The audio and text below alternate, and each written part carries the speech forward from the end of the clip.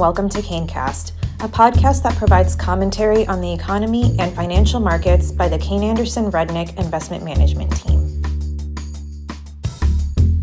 Hello, this is Jordan Greenhouse, Managing Director with Kayne Anderson Rudnick, and with me today I have John Christensen, Portfolio Manager and Senior Research Analyst of the Kayne Anderson Rudnick Small Cap Core Portfolio.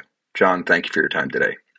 John, the fourth quarter of 22 saw some improvements in equity returns, supported by the expectation of the Fed potentially slowing down their tightening cycle. Can you discuss some of the key additional factors that supported these good returns in the equity markets during the fourth quarter? Of course. 2022 has been a real roller coaster for the markets, with the first three quarters feeling like an endless fall before Q4 was more positive. But when you look at the individual months in 2022, we had 6 positive months and 6 negative ones. So a roller coaster, I think, is a good analogy. As we move through the year, investors have worried about everything from inflation to war to supply chain delays to recession fears to atmospheric rivers and cyclone bombs that are impacting the drought-ridden western U.S. But you're correct in that Q4 felt like investors were getting more comfortable with an impending recession and hopes that the Fed would become less hawkish. So the combination of investors putting money to work after being down 3 straight quarters, as well as taking a longer-term view for the economy, enhanced returns for the Russell 2000 in Q4, which rose 6.2%. We are not completely out of the woods yet in terms of the markets. And as you know, last year at this time, we had unexpected events such as the Ukraine war throw expectations into chaos. Even within Q4, it was volatile as the year was. The Russell 2000 was up 11% in October, then up 2.3% in November, but fell 6.5% in December. Again, a roller coaster not unlike 2022 as a whole. When looking at the overall attribution in Q4 for the Russell 2000, energy, materials, and industrials were the sectors that held up best and are usually more associated with lower quality businesses.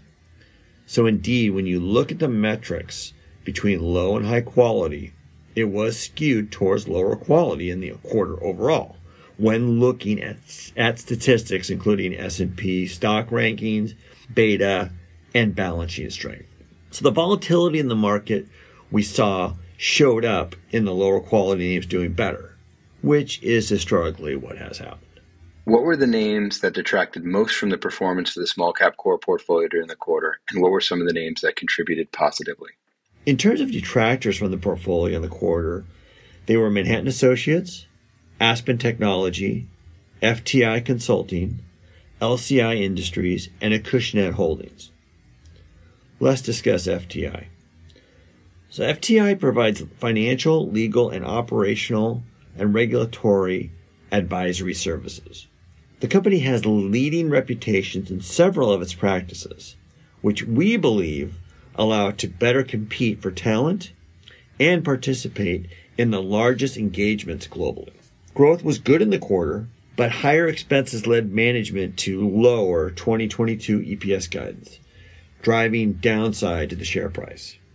We view these expenses positively as investments in the firm's reputation and human capital, which are its primary competitive assets.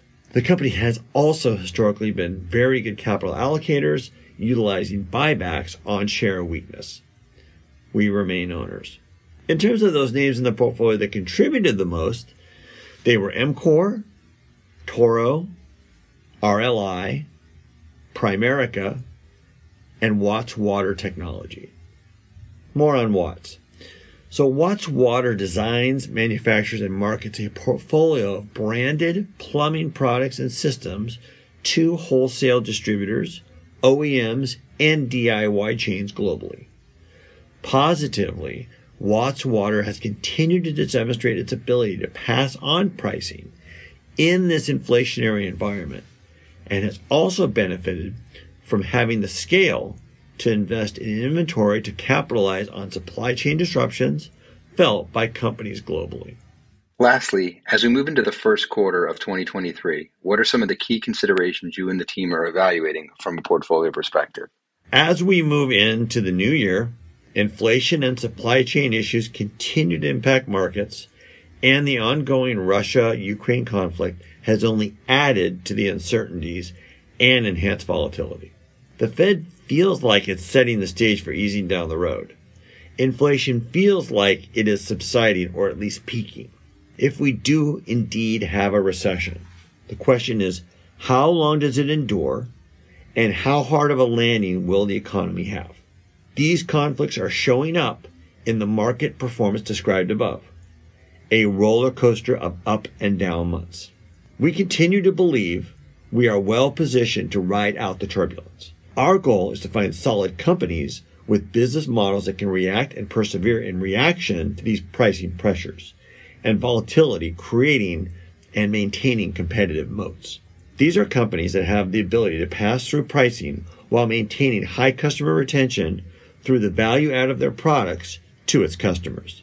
From our perspective, these solid revenue characteristics should mitigate some of the heavy impact they are seeing in profits from these higher input costs. This means we need to have patience and diligence in researching for these companies while monitoring our existing holdings for changes in their structural investment stories, especially now. But our mandate is clear and consistent as we focus on high-quality businesses that we believe should outgrow their markets over the long term and take advantage of this market volatility. John, as always, thank you very much for the time and the insight you provide our listeners, and we look forward to future conversations. Take care. You have just listened to CaneCast, hosted by Jordan Greenhouse. Subscribe to our podcast on iTunes or Spotify. For more of our investing insights, head over to our website, www.cane.com. CaneCast is the official podcast series of Kayne Anderson Rudnick Investment Management. This material is provided as a matter of general information and is not intended to be relied upon as a forecast or research. The opinions expressed herein are those of the speakers and are not necessarily the opinions of CAR or its affiliates, are current as of the date and time of the recording, and are subject to change at any time due to changes in market or economic conditions. The information and opinions contained in this material are derived from proprietary and non-proprietary sources deemed by CAR to be reliable and are not necessarily all-inclusive. CAR does not guarantee the accuracy or completeness of this information. This communication should not be construed as an offer or solicitation to purchase or sell any security. Individuals should consult with a qualified financial professional before making any investment decisions. Reliance upon information in this material is at the sole discretion of the listener. To the extent any performance is discussed, past performance is not indicative of future results.